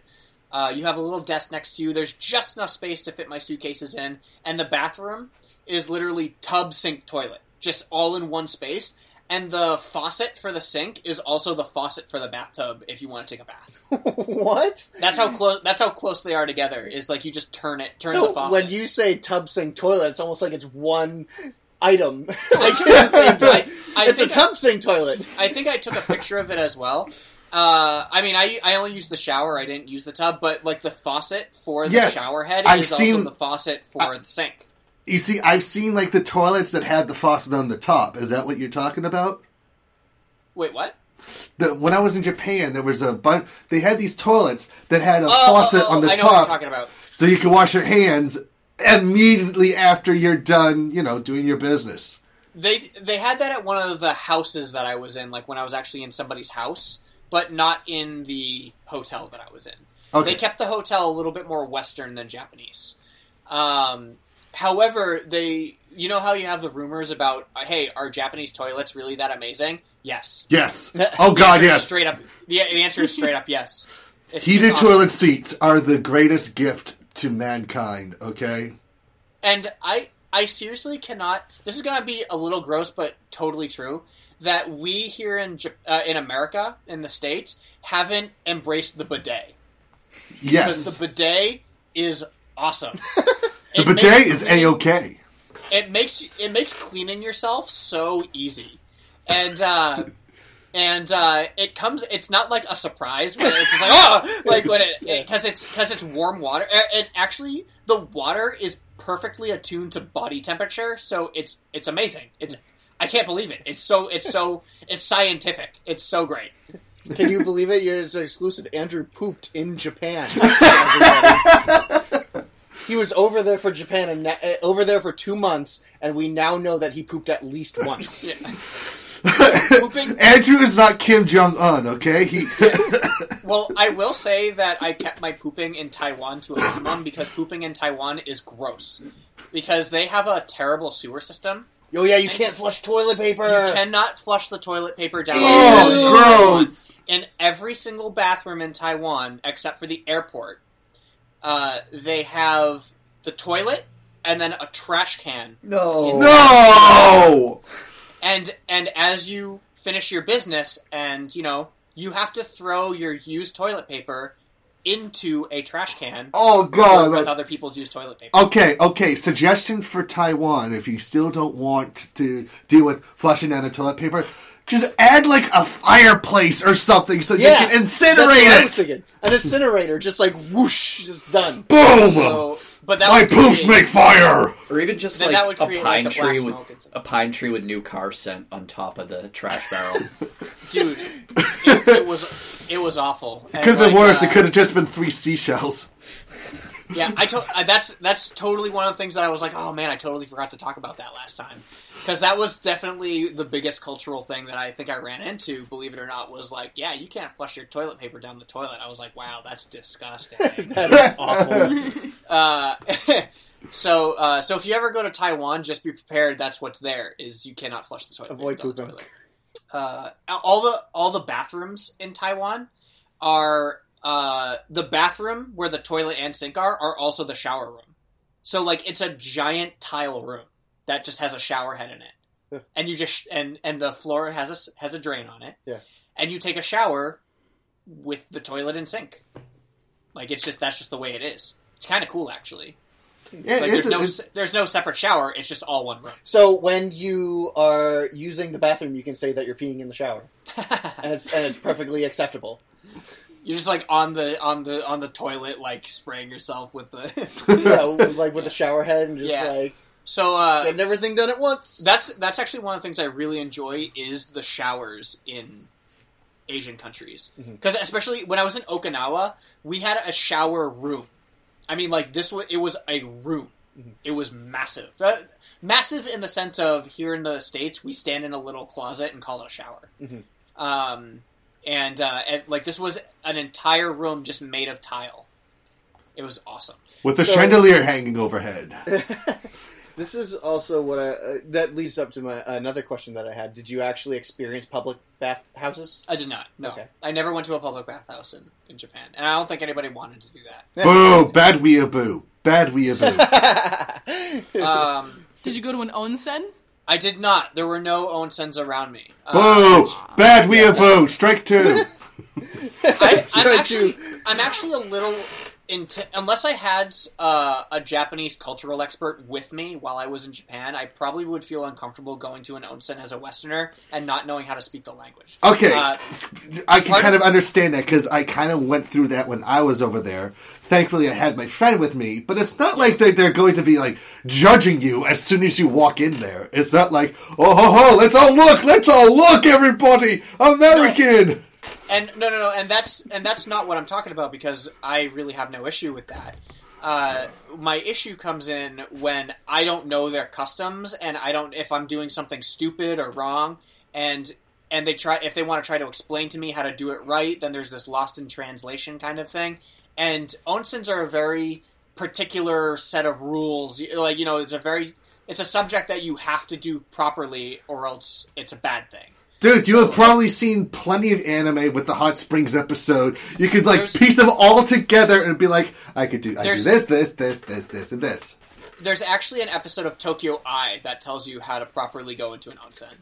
So, I'd have to study that a little bit. Your situational problem reminds me of that part in The Secret Life of Walter Mitty where he's at the summit in Afghanistan. They're all just pointing at each other. It's like a 30-second long scene where they're just pointing at each other. Because they can't speak the language.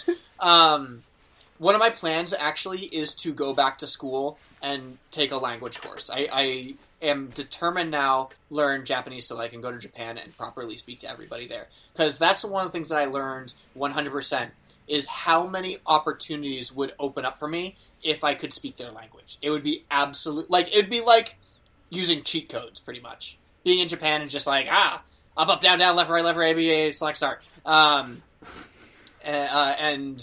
you would just be amazing. They would love you. Yeah, you'd be really good. That's what sucks with me, because of me having a language-based learning disability, it takes me a long time to learn a foreign language. Like, what would take a person 3 months to do, it would take me almost 2 years because of the way my brain is wired. So for me in order to actually learn the language, I would actually have to be surrounded constantly in Japan, like 24/7, in order to really pick it up. Because I couldn't go take a class and then leave and then retain it. That's not how my brain works. Right.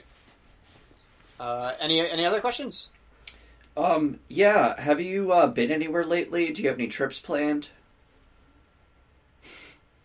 What? I'm sorry, I had to. I do plan on going back, just to kind of back off that question. I will be going back at some point because I absolutely loved it. It was just so wonderful. And actually, I kind of felt like when I left Japan and Taiwan, basically the Asias altogether, it was around that time where I was like, okay, I'm ready to go back home. You know, I've been here for over 2 months, and I'm ready to go back and visit at home and see all these people that I've missed for so long.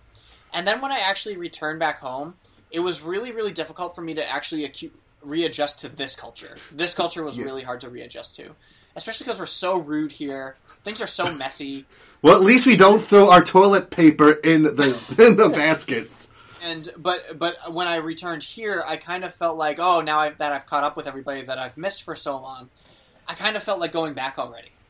Just like how nice it was to visit here. Just to check in and then I'm out. Yeah, and then kind of... Wow, these guys were really douchebags. I'm heading back over there.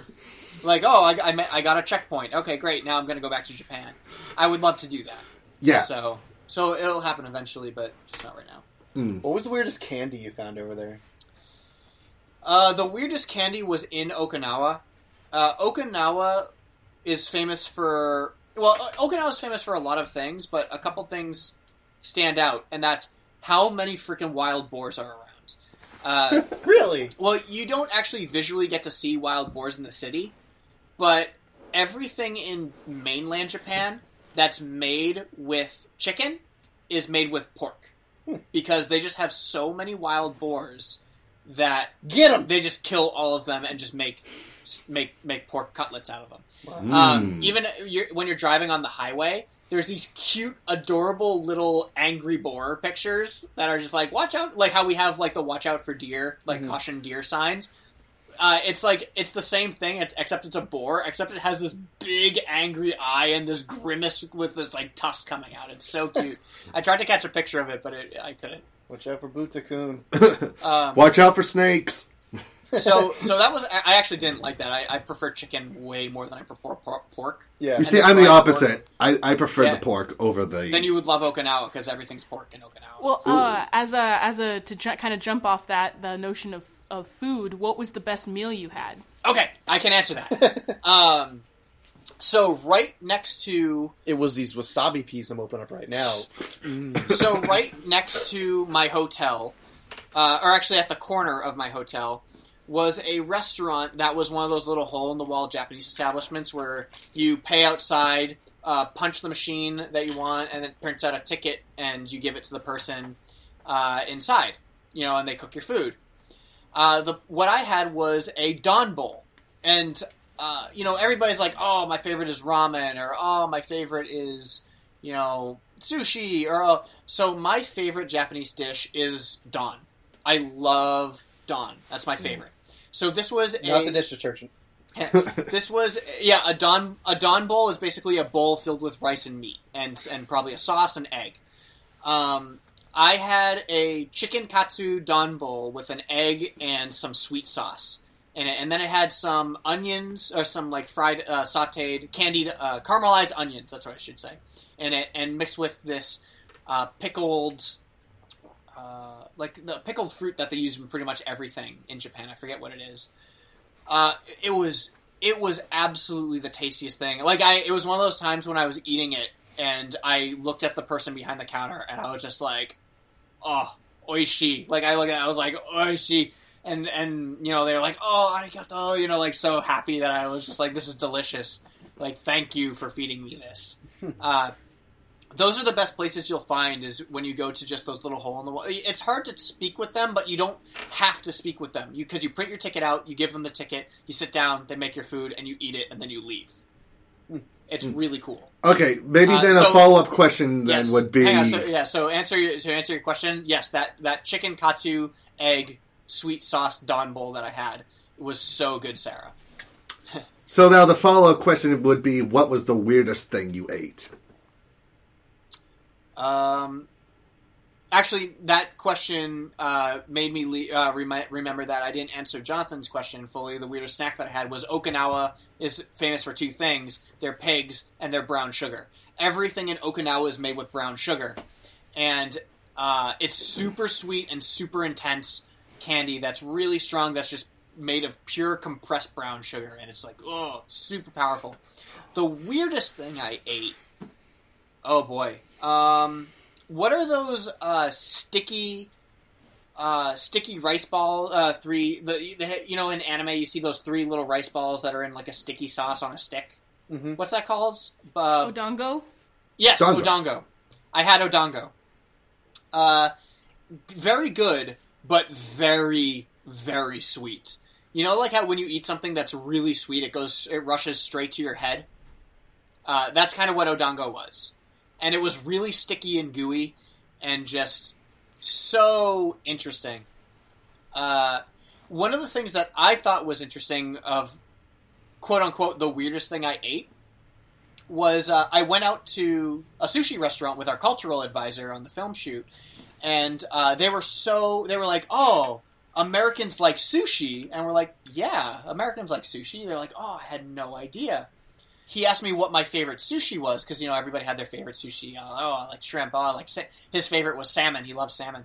I told him that my favorite was unagi, eel.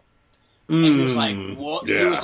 He was like, "Whoa, your favorite is like unagi?" And I was like, "Yeah, why?" He's just like nobody in Japan likes unagi. He's like that's like the meal you eat. That's the sushi you eat when you want to be like an adult. He's like, if you want to be like an adult and tough and it's like, ooh, you eat unagi because no kids eat unagi. Yeah, so it's like I drink my coffee black. Yeah, right. Or not my coffee, but my tea. All my tea is black. I drink my tea black and I eat my unagi. Like, so, yeah, he was just like, whoa, like, super impressed that unagi was my favorite, because he was just like, you're a Westerner, and your favorite is the weirdest kind of sushi. So that was kind of cool. That's funny. Yeah, isn't that interesting? That is, that was never brought up to me when I was over there, because, like, the family of my friends would constantly make me dishes with unagi in them, and it was never, like, brought up. It was like, wow, this is strange that this is, like, your favorite, like, dish. Yeah. Yeah, unagi's my favorite, absolutely, Yeah. as far as sushi goes. Absolutely. Or one of my top favorites, I would say. I always go for the unagi whenever I'm out. Mm-hmm. I'm sure there were plenty of other weird things that I ate, like, because everything over there is made with bitter melon. I don't know if you guys have ever had bitter melon, but it's really bitter. Like it's like, if you like it, you're kind of strange.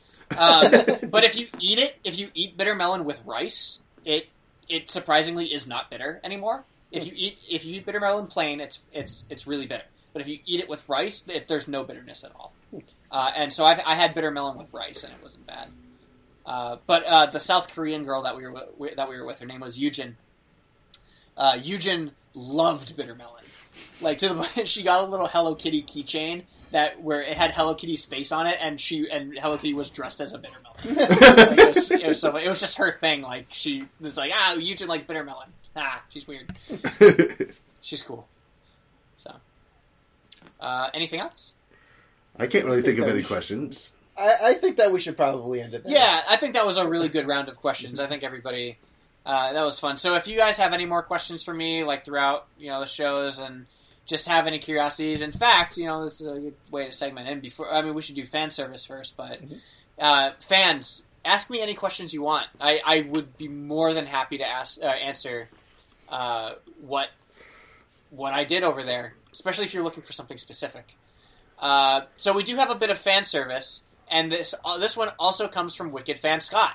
Yes, and I saw this pop up on my phone when he sent it, and the title just said Honey Trap. Do you remember the last episode we talked about Honey Trap? Yes, I remember. So Scott says, what does Scott say?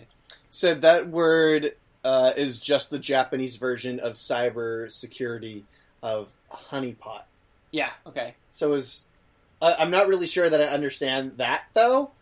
So is honeypot a cybersecurity service, and the honey trap is the security that it offers? So in Western culture, we have a term called honeypot, which I don't understand either. I've never really heard that.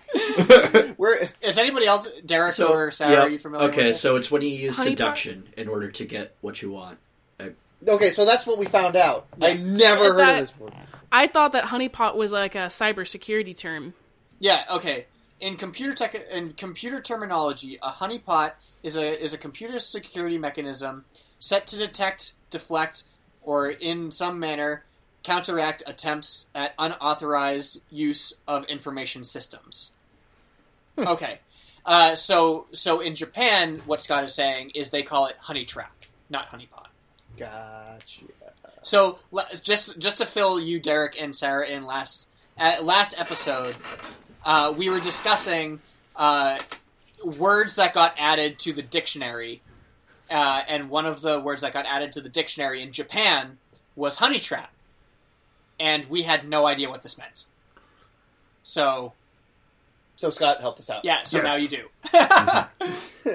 And I have actually never heard the term honeypot either. No, I haven't either. So you guys clearly haven't watched Mr. Robot. No. That probably would have helped, but it's on the USA Network, and nobody watches the USA Network. Well, it's on Netflix now, and it's uncensored on Netflix. Oh, yeah, okay. That's why you go watch it there. So. Who watches Burn Notice? Yeah. And Psych. Nobody. Everybody watches Psych. Well, after Psych went away, everybody stopped watching USA. Yeah, that is true. And the repeats of Walker, Texas Ranger, and Jag. Walker, Texas Ranger. Yeah.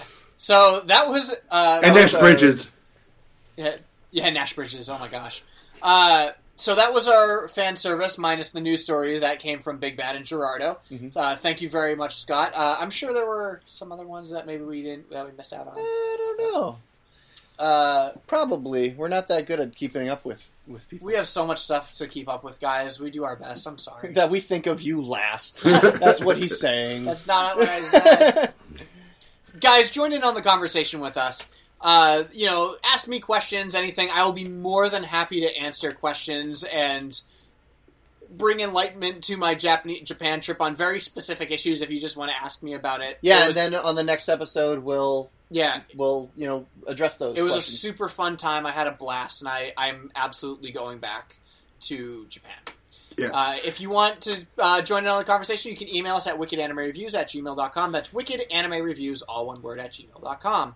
You can also find us at facebook.com/wickedanime, where you can send us cool things like these news articles about Japanese companies and their that recognize marriages of waifus, or anything else in our chat, or put a comment right below the link to our podcast. Mm-hmm. And keep up with us on our Facebook. We post news and updates of everywhere we're going and what we're doing. And hey, you can also find us, this podcast, if you're not listening to this on iTunes or SoundCloud, at nerdyshow.com/wickedanime, where you can also find our videos. But hey, our videos are available on youtube.com/wickedanimereviews, where I suggest you go subscribe to us. And we had a very interesting experience with our YouTube not too long ago. It was recent, right? It was recent news to us, but not recent news to apparently YouTube as a community as a whole. For those of you who know the the number one anime reviewer on YouTube, Gigic, or as he's known, Anime Zone. Sarah, you're very familiar. Yeah. Yes, I'm familiar. Did you see his white trash video? Yeah, his anime trash video with Eromanga Sensei? No. He featured my video about Ori-Imo in it. Oh, well, that's really cool. Yeah. So in the first 30 seconds of the video, he plays a couple other anime reviewers, and then what do you know? My review of Ori-Imo pops up for 5 seconds, and he edited it in really, really well to make it very rhythmic with his video. Yeah, and then he put it in the description. In the description, Wicked Anime Reviews. He didn't even notify us about it, and I was just I'm to the total opposite of I'm upset about that. I was like, oh, that's so cool. Yeah. It's just free advertising. Yeah, but it was just neat because Evan came across this video of Eromanga Sensei, and he was just like, "Hey guys, you're gonna want to see this." Yeah. And holy crap, I was talking in Gigic's video. That's pretty dang cool, right? Yeah. So, and you can find that at youtube.com/AnimeZone. /Wicked Anime Reviews. Please subscribe to us. Jonathan's coming up on Christmas break real soon, and we're hoping that he'll work on the Anime Boston video. I got my fingers crossed, but I don't have my hopes high. Yeah. The Anime Boston video from last year is very, very long. And but we have a lot of really good stuff from it. Yeah, it features some of our fans. It features a lot of our fans. Mm. And actually everybody here. I think my favorite part of the video is us testing the Who Cringed Last game, though. Oh my gosh. Yes. I think that should be a separate video in itself, just... Wow. Well, I feel like if we get that approved for Anime Boston next year, that should be a promo video for it. Yeah, absolutely. Man, Derek, you got them judgings going good. I can done judge them like the best of them. All right, Sarah, you don't count because you're one of the hosts. You're one of us 4 hosts up here. That was great. Forgot about that. Yes. Believe it or not. You can also find us on all the social medias. You can tweet at us at YoWickedAnime, where we actually get a lot of tweets about this kind of stuff, especially if we're at a convention. That's mostly when we're tweeting, and it's really fun. We love tweeting about crazy stuff from conventions. You can also find us at Tumblr, wickedanime.tumblr.com, and you can find us at twitch.tv.com, which,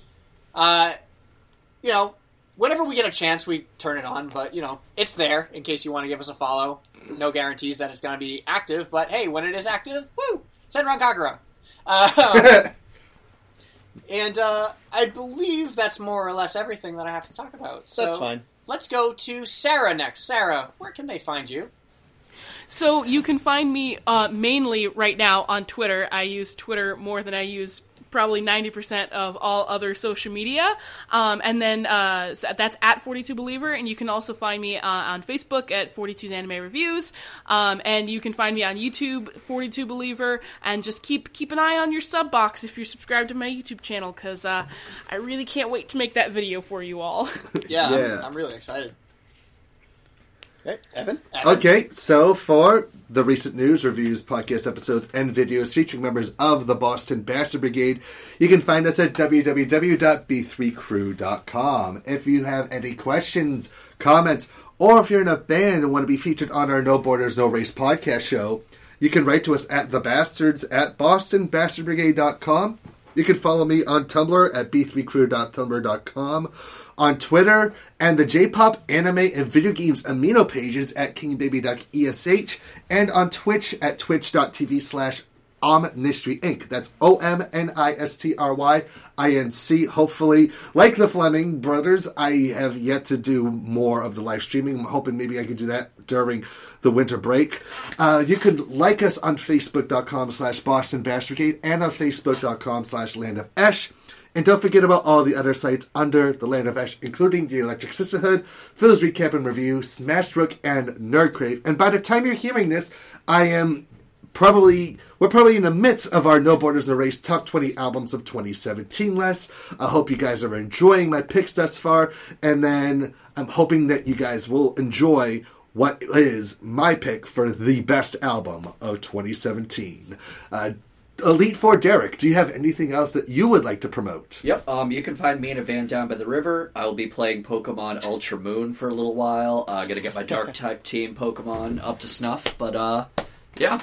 Otherwise, Instagram, Elite Four, Derek. Yeah, I don't have any of the other fancy stuffs.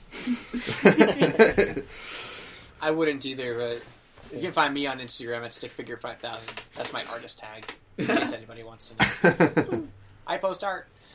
All right, everybody. Thank you so much for joining us on this episode of the Wicked Anime Podcast. We hope you enjoyed it. And for the next episode, we will probably be going more onto a regular track. This was an extremely long episode. Yes, it was. Yes. So, but good content, good friends, good company. Let's keep it going. Yeah. All right.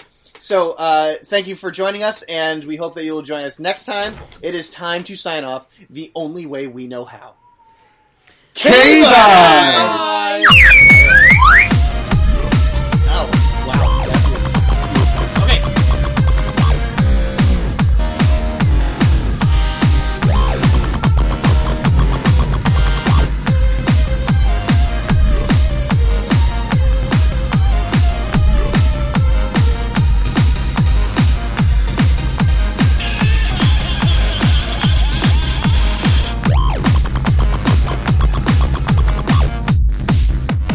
Yeah, Spectres is actually really good. My uncle has that out in Strongsville, and I was actually shocked to see it be faster than Comcast. Strongsville sounds like a 90s Cartoon Network cartoon setting. Just want to throw that out there. I know, it kind of sounds like that's where Strong Bad's from. Not even that, it's like a Powerpuff Strongsville. That's the rival football team, and that's where they all come from. And this Friday night, we're going to go up against Strongsville. That's the one. That's Strongsville. Yeah. The Strongsville Strongmen. Stranglers. The Strongville Stranglers. Ever catch yourself eating the same flavorless dinner 3 days in a row? Dreaming of something better? Well, HelloFresh is your guilt-free dream come true, baby. It's me, Keke Palmer. Let's wake up those taste buds with hot, juicy pecan-crusted chicken or garlic butter shrimp scampi. Hello Fresh. Stop dreaming of all the delicious possibilities and dig in at HelloFresh.com. Let's get this dinner party started.